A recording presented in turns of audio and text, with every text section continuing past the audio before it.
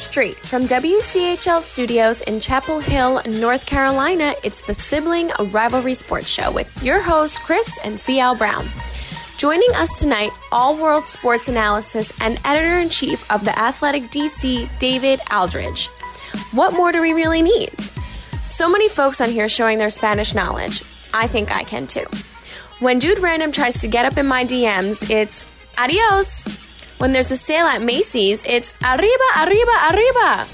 And now when you tune into our show, it's goal. Sibling Rivalry Sports.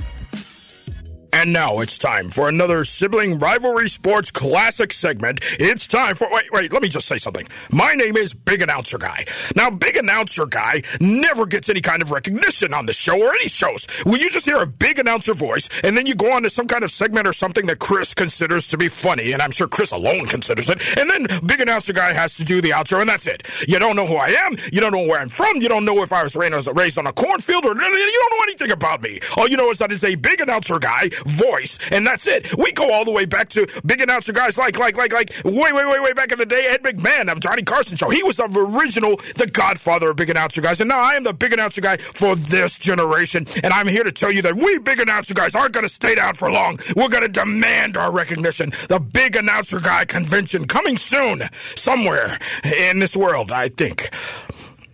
I can't really say my name, so here's Chris. CL! Yes. Man, I'm out here in Vegas for some meetings in the NBA Summer League, and rest assured to know that you're still crazy. Suffering in Las Vegas. Wow, what a just productive area, to have your meetings. No distractions, just a quiet. I imagine you guys are in a quiet, cornfield setup or something like that. Yeah. We are, actually, we're in the Raiders' new stadium. It's kind of cool. You can see the shell of it. I mean, it's going up fast as far as I'm concerned. But we got a lot of good stuff on this show coming up. Some of it based on me being here. We got David Aldridge as a guest. Nice. Long-time NBA analyst and savant, I want to call him. So, nice. We got some good stuff lined up after a week off for the 4th. That's right. Hope everybody had a happy 4th, and now it's time for us to have a happy big playback.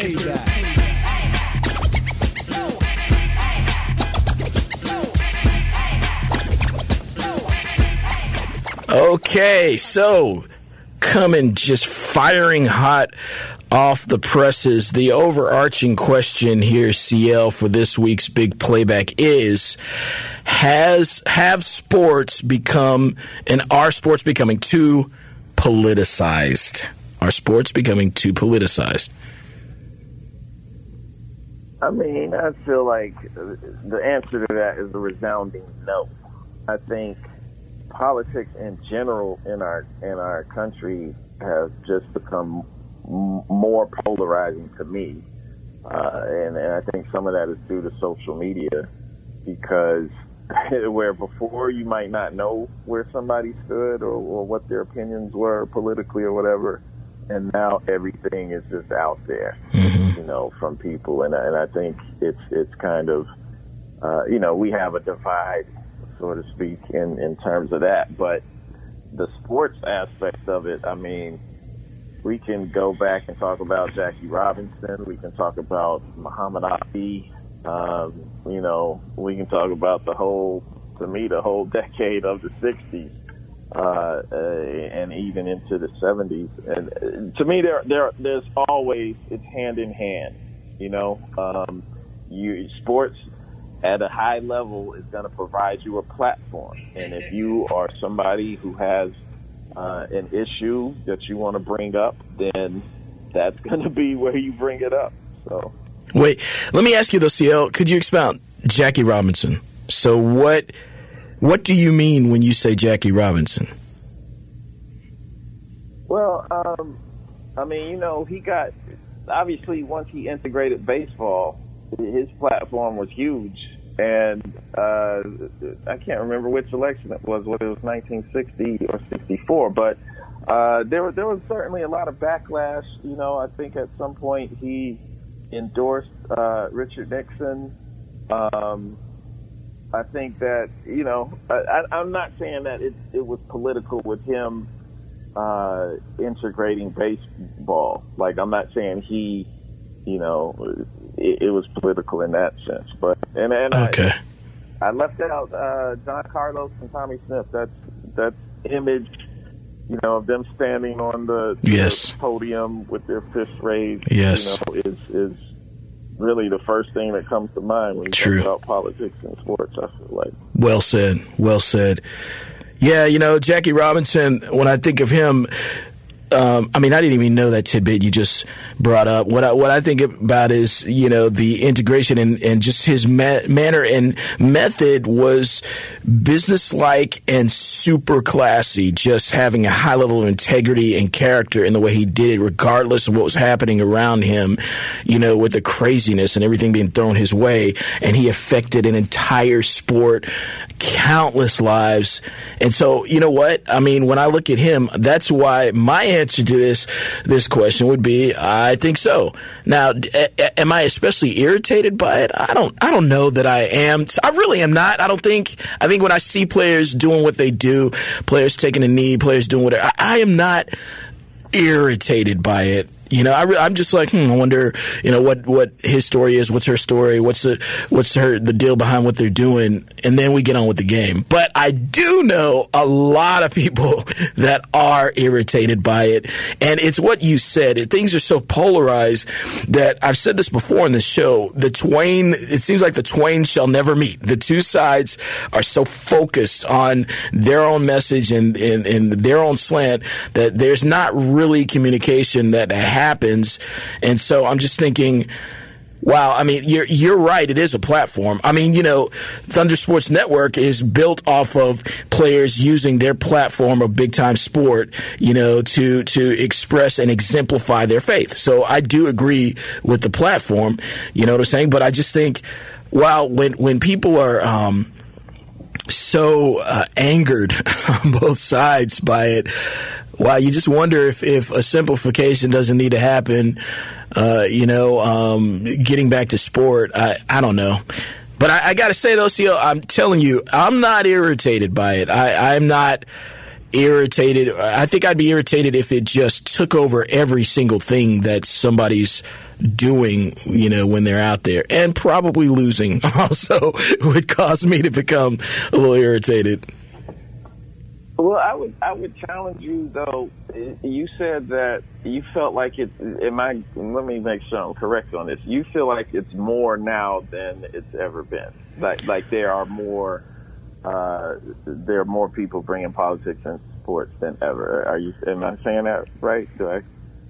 No, I actually think I agree with what you were saying, that we've seen, you know, politics on this level before, but I think what you're saying about public, social media, we know where everybody and their brother stands. You know what? The platform is not as high. Now, that's what I'll say, CL. The platform does not have to be as high for that voice to be heard, because social media, you know, you get on that lower kind of stage, you might have a higher platform than average Joe, but you still have a platform. So now you can just, boom, you can voice anything. So does that make sense? Or? Yeah, no, it makes perfect sense. Well, I just think, though, and we've seen it with the women's soccer national team, too, kind of Megan Rapinoe as the centerpiece. You know, she's had the national anthem protest that she basically talked with Colin Kaepernick after seeing him take a knee, and she felt strongly about supporting what he was protesting, and so she's continued that. And obviously the president got involved too with what he had to say about her, and what I've seen on social media too, just in terms of people feeling some type of way about her choosing. It's different when it's the NFL, the NBA, something that is just national, but here she is on a world stage representing the U.S., and I feel like people, I feel like that brought out the worst in people who felt that she shouldn't be protesting on that stage. But I go back to me, there's never, people who are against protests, there's never a right time. You know what I'm saying? There's never a right time. People, even when Kaepernick first started kneeling, people were like, well, I understand what he's doing, but I just wish he wouldn't do it. Like, this isn't the right forum or whatever. What is the right forum? You know what I'm saying? When have people who are against what they're protesting anyway, when people don't feel like they have valid points or whatever, those people are never going to be like, oh, okay, I understand. This was the right time to protest. They're never going to be like that. They're always going to be like, well, you know, I mean, we can talk about integration and everything like that. We can point out, oh, well, those 4 students from A&T in Greensboro, they shouldn't have, I understand what they're saying, but they shouldn't have sat at the counter at Woolworth. Like, you know what I mean? Like that, I feel like people that are feel some type of way about it, they're never going to be on the side of this is the right time to protest. And I feel the same way in terms of how people protest in sports or politicize sports or whatever. I feel like people that are against it are just going to always be against it. Well, but let me ask you, CL, though, because, like, you know, the Greensboro Woolworth sit-in, that was not, you know, at a public spectacle, right? That was a public edifice and everything, but it wasn't like something that someone bought tickets to and were expecting to come in and see something. That was, I think, I wonder if what if Kaepernick or someone had a press conference or something like that? If they had a press conference, you feel like people would still say, well, that's the wrong platform? I mean, to me, a press conference is... Oh, yeah. They would be shut up and play. I feel like that's what they'd say. Oh, I don't want to hear it. You know what I mean? I don't want to hear that from Kaepernick. Then turn the channel. If you don't want to hear it. Leaders or whatever. If they don't want to hear it, turn the channel. I agree, but I just don't think. I think people that feel that kind of way, they would find another excuse, no matter how you presented it to them. They would find a way to be like, you know, they would show that they don't support. Well, I would just like to say what you're doing. Okay. Well, I would just like to say, though, I do think that there's a significant amount of people who would, you know, be like what I'm talking about. Like if it were, I do think that there's something out there where if there was another, I feel like that's what I've read and heard. If there was another way to, you know, get the information out, that people would be fine with it. They're more irritated because they might not agree, and it's in a sports venue, et cetera, et cetera. And you know, again, there's that generic misunderstanding, not really understanding what someone's point is, you know, when they're doing whatever they're doing. Oh, but it keeps going, see, it just keeps going round and round. It does. It does, I don't but even have anything else. There's no you know, light at the end of the tunnel. That I have no optimistic way of trying to spin like it's ever going to change. I mean, I feel like that's just how it is, man. Yeah, it does keep going, but we don't. We got to stop and go on and move on to our awesome guest coming up next. You want to, you know, give a good ear to our sponsors and then come on back, because David Aldridge from The Athletic, editor-in-chief from The Athletic DC, is right here with us on Sibling Rivalry Sports 97.9 The Hill.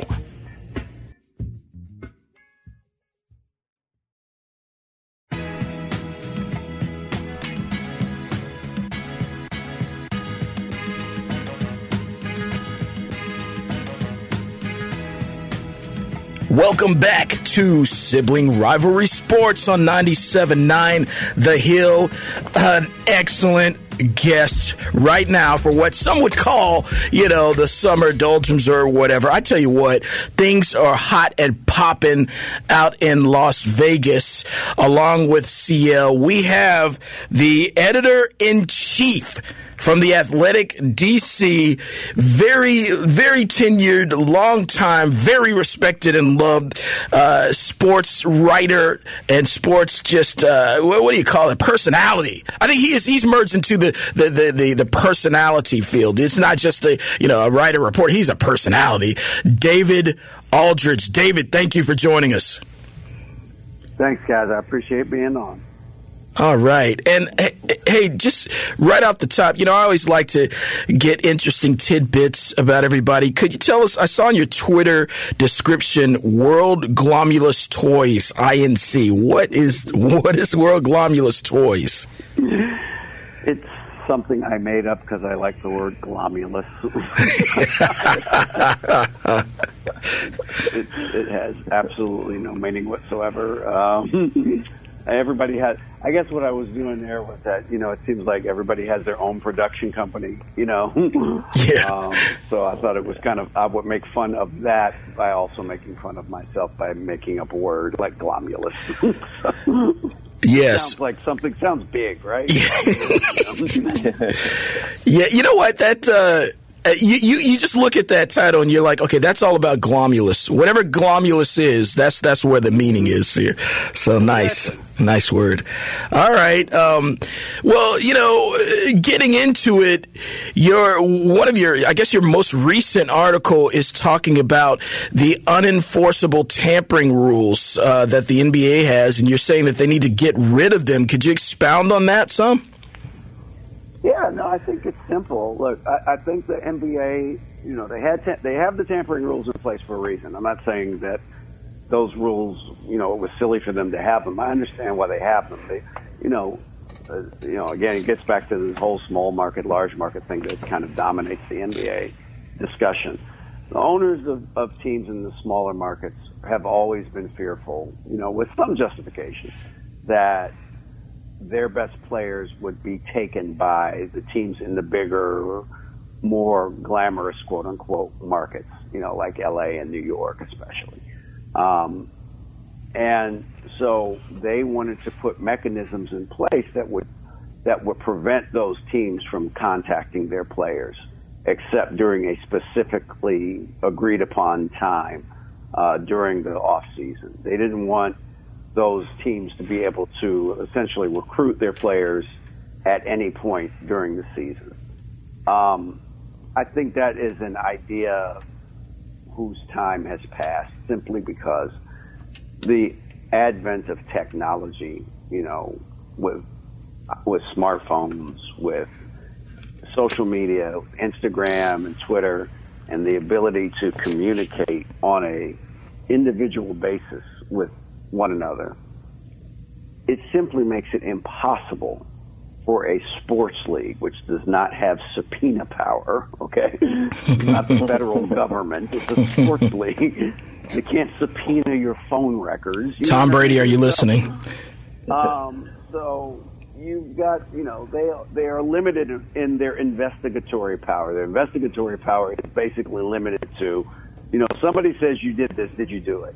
And the person says yes, then they'll be punished. And if they say no, there's not really a whole lot they can do, right? So it just seems silly to me to have these rules in place and to say, well, you're not allowed to begin negotiating contracts with somebody until 6 o'clock on June 30th. When at 4 o'clock on June 30th, people are announcing deals. Like reporters are saying, not just saying, Kyrie Irving is going to sign with Brooklyn, but they're telling you the years and the amount of dollars, and it's not even like the superstars. They're announcing that Garrett Temple is signing with the Brooklyn Nets for 2 years and $10 million, and I love G Temp, but he's not a superstar, so it's literally like everybody, no matter where you are as a player in the NBA as a free agent, you're doing a deal before that time period. It's just happening, and every team's doing it. And so it just seems silly to me to continue to pretend like you have this rule in place that people are following, because nobody's following it. So get rid of the rule and let people talk to players. To me, I think the time frame I would use is, the one that baseball uses, which is the day after the World Series ends, whenever that is, free agency starts. And so to me, for the NBA, it would be the day after the NBA Finals ends. You know, you don't know when that is, but whenever the Finals end, the following day you can start talking to the players and start negotiating contracts with them. And I don't think that, to me, it's the only solution that you can partake, because there's nothing else that they can do. You know, you can't go in and look at somebody's DMs on their account, on their Twitter account. You know, you can't do it. You're not allowed to do that. So it's, to me, it's an idea whose time has come and gone. It is time to get with the reality, which is that every team in this league tampers. Every team in this league negotiates with agents well before the time frame that they're supposed to. So let's just all be adults and realize what's really going on.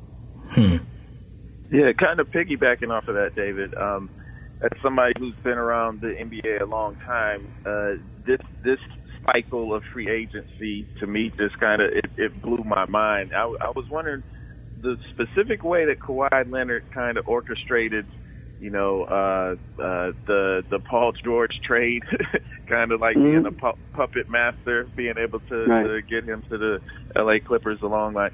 Do you feel like, is that a new template? Like, do you think that in a league where players have so much power as the NBA, that this wave might, you know, this might start a wave for the future?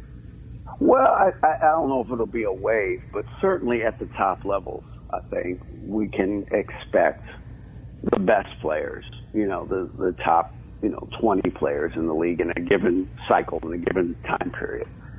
Certainly, I think you can expect going forward that those players are going to maneuver to play with the guys they want to play with. You know, that is, to me, the legacy of LeBron James. LeBron is the guy that showed other players you can not just force a trade to another team, but you can force, or at least cajole them into signing other players or trading for other players that you want to play with, you know. So the power becomes almost exponential, right? So a guy like, you know, Kawhi Leonard, it wasn't even that Kawhi Leonard was like, I want to play with this guy. Kawhi Leonard was basically saying, I have to have another star player play with me. I don't care who it is, but you have to go get that person for me. You know, he would have played with Kevin Durant. He would have played with Kawhi Leonard. Or he would have played with Kyrie Irving. He would have played with Jimmy Butler. As it turned out, the one that he got was Paul George, you know. So, you know, if he hadn't gotten Paul George, maybe he would have said Bradley Beal. I don't know, you know, but he was determined to go somewhere where it wasn't just him, you know, and that was going to be, and so the fallback for him was, if I can't get the Clippers to make this deal, I'm going to go sign with the Lakers and play with LeBron and play with Anthony Davis. So the Clippers knew that and acted accordingly. Yeah. So at any point, will there be a point where there's pushback? I don't know if pushback is the right word, but the owners will try and kind of take that power back away. Like, I feel like it's you know, I'm kind of old school in the sense that, you know, I like a team being able to draft players and just build your franchise that way. And, you know, you win or lose based on the moves you make and how smart you are about it or what have you. And so I wonder if, you know, is that age is this a pipe dream of mine to believe that can still happen? I mean, should I just resign myself to the fact that players are going to move the way they want to move now, and you know, you better have a good GM or your team isn't going to be good? Well, I guess I would answer, you know, that's a question that's on multiple levels, so I'll try to address all the levels that I can. I would say that first and foremost, players exercising their power through free agency or through demanding a trade, I think, I would say if you have a problem with that, I would hope you also have a problem with teams trading players that don't want to leave because it's better for the team to do so. I mean, the Clippers made this huge presentation to Blake Griffin saying he's going to be a Clipper for life. He's he's the most important player in the history of the franchise. They literally made T-shirts comparing him to Martin Luther King and other icons, historical icons. You're that guy for us. And they traded him 6 months later to Detroit. Now, and it's okay if they did that. If they felt like that was the best thing for their franchise, they are allowed to do that. Players are allowed to do it too. So if you believe it for one, you got to believe it for everybody. To me, so that's the first thing. The second thing is that I'm not sure that even if the owners, I'm sure the owners do want to address this and figure out some way to kind of limit this player movement. I'm not really sure what you can do in that regard because they hoped that the Supermax contract would do that for them. They thought, okay, well, we're just going to create a mechanism where we throw so much money at a player that he can't turn it down, that he'll have to resign and stay where he is. Kawhi Leonard walked away from $80 million. He would have, if he had stayed in San Antonio, the team that drafted him under the rules, they were allowed to offer him a Supermax contract, which would have been $220 million. $220 million, that's more than a fifth of $1 billion. Okay? And he said no. And he went and engineered a trade to Toronto. He didn't engineer the trade to Toronto. He engineered the trade. They traded him to Toronto. And then he could have re-signed in Toronto for $190 million because they could offer him a year more than anybody else. And he said no to that. And he went and signed as a free agent with the Clippers for $140 million. Now, look, $140 million is life-changing money. It's generational money. We're not going to have any telethons for Kawhi Leonard, okay? He's going to be fine. But he walked away from $80 million. So if a guy's willing to do that, there's not really a whole lot that an owner can do to keep him where he is. True. He's just not. So that's the reality of it. But I would say this: you can mitigate the chances or mitigate your player being unhappy to the point where they want to be traded by having a good front office, by having a good coaching staff, by having a good organization, by putting good teammates around him. I mean, it's not easy, but it is doable. It is doable. You have to be really good at what you're doing in terms of putting a team together and being attractive. I mean, the Nets, go back to Brooklyn after they made the trade with Boston. They didn't have any picks. They didn't have any players. They didn't have really good ownership. I mean, Prokhorov was barely here as an owner. And they turned it around. And they made themselves attractive enough to get both Kyrie Irving and Kevin Durant to come there. I mean, and that wasn't 20 years ago. That was 4 years ago, So in a 4-year period, they rebuilt their organization top to bottom. They hired smart people to run their organization, and those people were empowered to do what was necessary to create an environment where you could get 2 of the top 10 players in the league to come play for you. Okay, so that it can be done, So you have to, as a team, I guess, as an owner or as a team, stop making excuses and put a better product on the floor and put a better organization together to entice good players to come there and to keep good players from leaving there. Hey, David, okay, so real quick, just to kind of flesh it out for our audience, what is your definition of a good front office? Yeah, what does that look like? I think it's this buzzword culture that people use, but it's simply this: it is having a front office which utilizes old school and new school. The analytics are important, but also understands that this is a business about people, and you have to create an environment where people like being around the team, right? They like their teammates, they like their coaches, they like the people behind the scenes, the development people, they like the people in the medical department, they like the analytical people. You have to create an environment where people like coming to work. It's no different from anything else. It's the same concept. You want to be happy when you go to work. You don't want to be miserable when you go to work. So when you go to your job, you want to be like, hey, I like being here. I like working for these people. I enjoy my teammates. I enjoy my fellow workers, my fellow employees. My boss is pretty cool. Okay, he's my boss, but he's pretty cool. So that it's simple. Create an environment where people like working there. That's all, and that's what the good teams do. So I will let you go on this last question, David.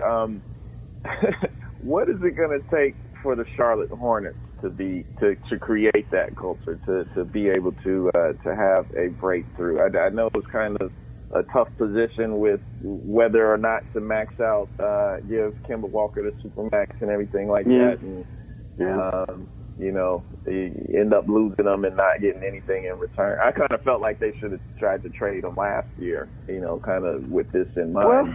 What do you feel like it's going to take for them? Well, Kemba is a very instructive case. I think it's going to be very difficult to attract free agents when you don't offer your best player and one of the best players in the league a max contract. That's the language in which the best players in the game speak, is that they feel that they deserve max deals. And whether or not you agree with that or not, that's what they're operating on. So if you're not willing to do that for whatever reason, that sends a message to other players that, I'm not sure that Charlotte's a place I want to go, because if I become the best in the league or among the best in the league, are they going to take care of me? Are they going to do what every other team does with their great players, which is to offer them as much money as possible? That's the currency in which they deal with. And so you have to, organizationally, you got to ask yourself if that's something that you're going to do going forward. Because if you're not, you can still put good teams together, but it's going to be very hard to put a great team together. Yeah, Michael Jordan as well as anybody who's covered the league. How do you think that he's dealing with basically a team that's at best kind of like flirting with the low end playoff seed and not really being able to build a contender there? Yeah, well, I know personally, I did have a chance to talk to him a couple months ago for a piece I wrote for The Athletic. It's killing him. Personally, it's killing him. He wants to win. You all know how competitive Michael Jordan is, but he is the owner of the team, so he can change that perception, immediately, quickly, You've got to be willing to do what other teams do, and again, it's not just the contracts, but the contracts are very important. But it's also putting together, a coaching staff and a front office staff that make players confident that staying there and being there is the place they want to be. It's not that the Hornets don't give out money; they've paid for a lot of contracts. They've paid, but it's spending the money on the right people and spending the right amount of money on the right people, and then taking care of your best people. And those are things that they're going to have to, I think, do going forward if they're going to contend, because it's not the first place that a free agent is going to think of right now, and that doesn't make them different from most teams in the NBA. I mean, Memphis isn't the first place that people think of. Minnesota's not the first place that people think of. You know what I mean? So everybody's dealing with that. But you can create an environment where people feel more comfortable and more feel like your championship, habits are being built throughout the construction of your front office and your coaching staff and all those things. David Aldridge, folks. Aldridge, folks. Little southern mispronunciation there. Yeah, folks, as his name has really come to mean over the years, just quality, deep quality. So thank you so much for joining us. He's the editor-in-chief of The Athletic DC, and you can check out, the articles we've been talking about on theathletic.com. David Aldridge. Thank you, David. You guys have fun at your meeting out there in Vegas. I'm sure that's going to be super productive and get so much done out there. Yeah, that's it's a great location to have that.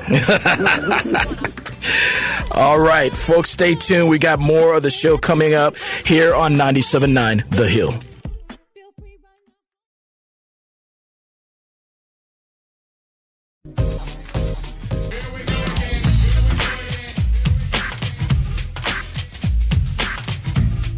Welcome back to Sibling Rivalry Sports on 97.9 The Hill, where we always chill. Oh, my goodness, David Aldridge. There's just so many other things, especially with what we're talking about at the end with the Charlotte Hornets.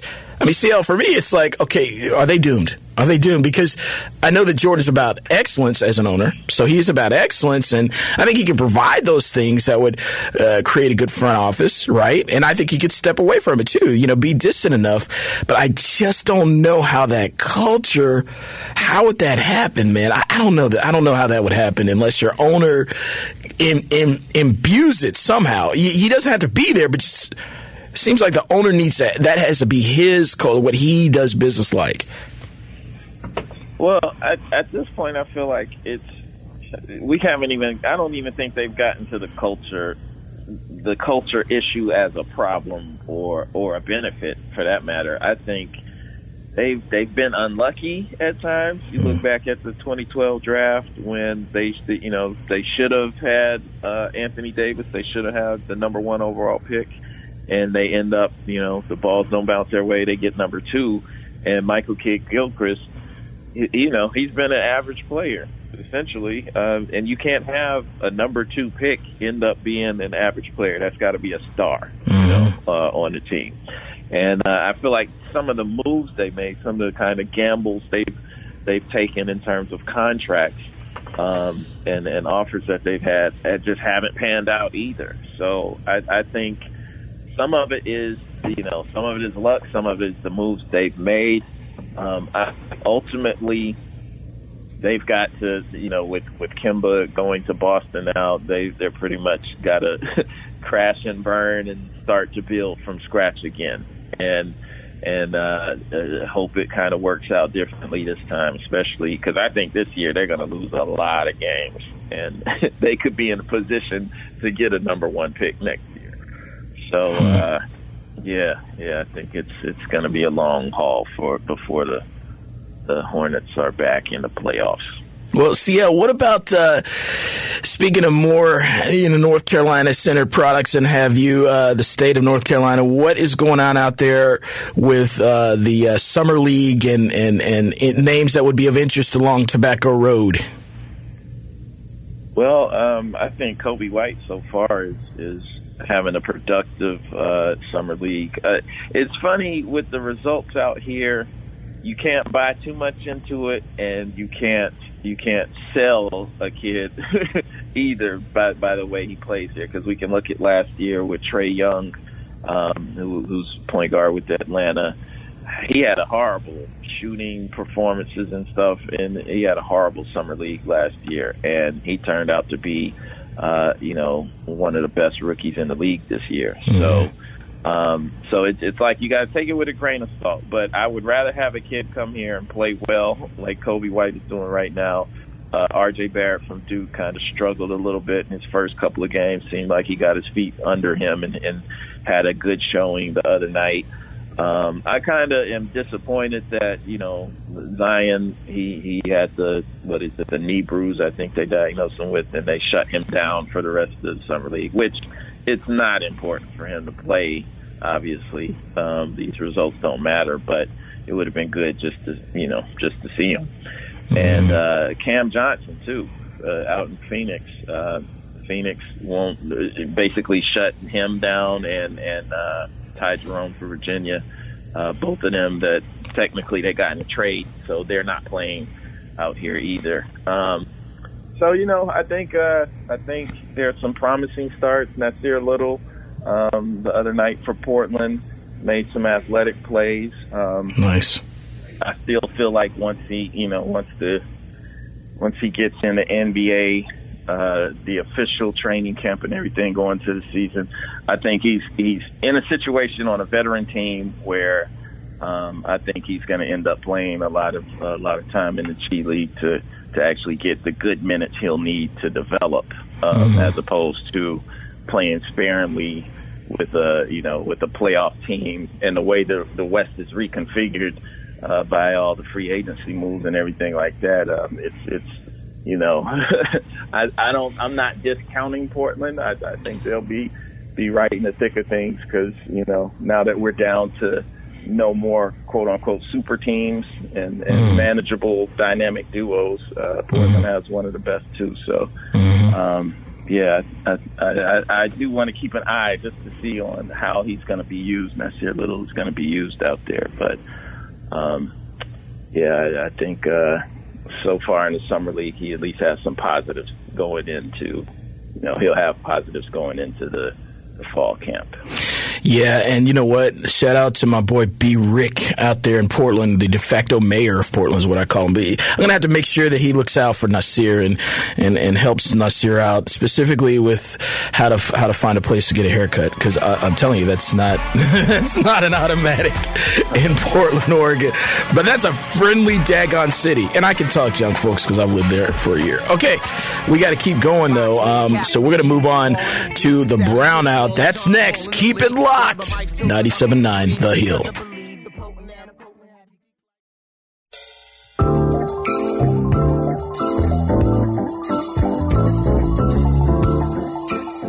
Welcome back to Sibling Rivalry Sports on 97.9 The Hill. It's time for the brownout. The brownout.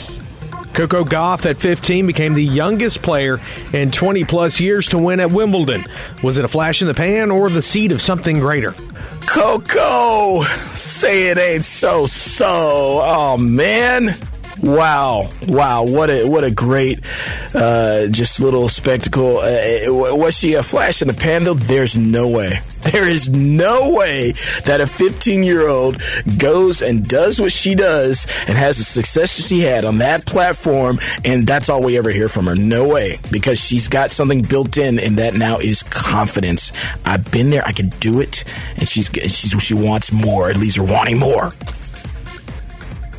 Yeah, I agree. I think that she won. I think it was the French Open Junior tournament that they had, and I think she's on her way. When I watched the match against Venus, you could just tell she's got that competitive fire. Like, as much as she talked about Venus paving the way and that kind of thing and looking up to her, when she was on the court, it was like Venus breathed the same air as me.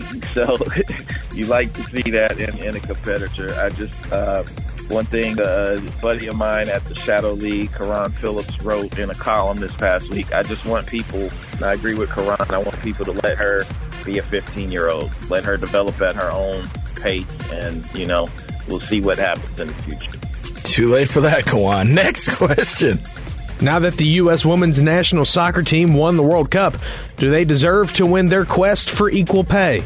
Well, so, yeah, I mean, I think on that platform, CL, I would say I don't see any reason to justify not having equal pay because so many people tune in that I think your ratings for USAW soccer, they are comparable to any other ratings, so I don't know why there would be anything different than equal pay on that level. Now, I will say, though, that on other levels, I have a different opinion, but on that world stage, though, and what they've done, equal pay.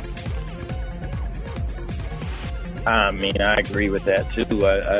I don't even see why it's taken this long to become a factor. And as much as they've done for women's soccer in this nation, as much as they've done for, I feel like, young girls who look up and see their excellence on the world stage, that needs to be rewarded. Amar'e Stoudemire is trying to get back into the NBA after injuries forced an early retirement. If you were a GM, would you sign him? Well, no basketball, no Amar'e. Sorry. I'm saying, folks, that's drawn out of a little rhyme from our childhood. But listen, you know what? I'm sorry. I don't like to be a naysayer and a doubter. I am a firm believer that there's a time in an athlete's life where they get the message from their body and circumstances. It's time to stop it. It's time to hang them up. And it is so hard, I believe, for the competitors that professional athletes are to acknowledge it, even if they feel like it's premature, you know? So I personally think that it has happened, and if I were Jim, I wouldn't do it, CL. Well, I think it would depend on what team I had. If I had a team where I felt like, he's only 36, so if I had a team where I felt like he could have some, select minutes off the bench and still help my club, I would definitely sign him.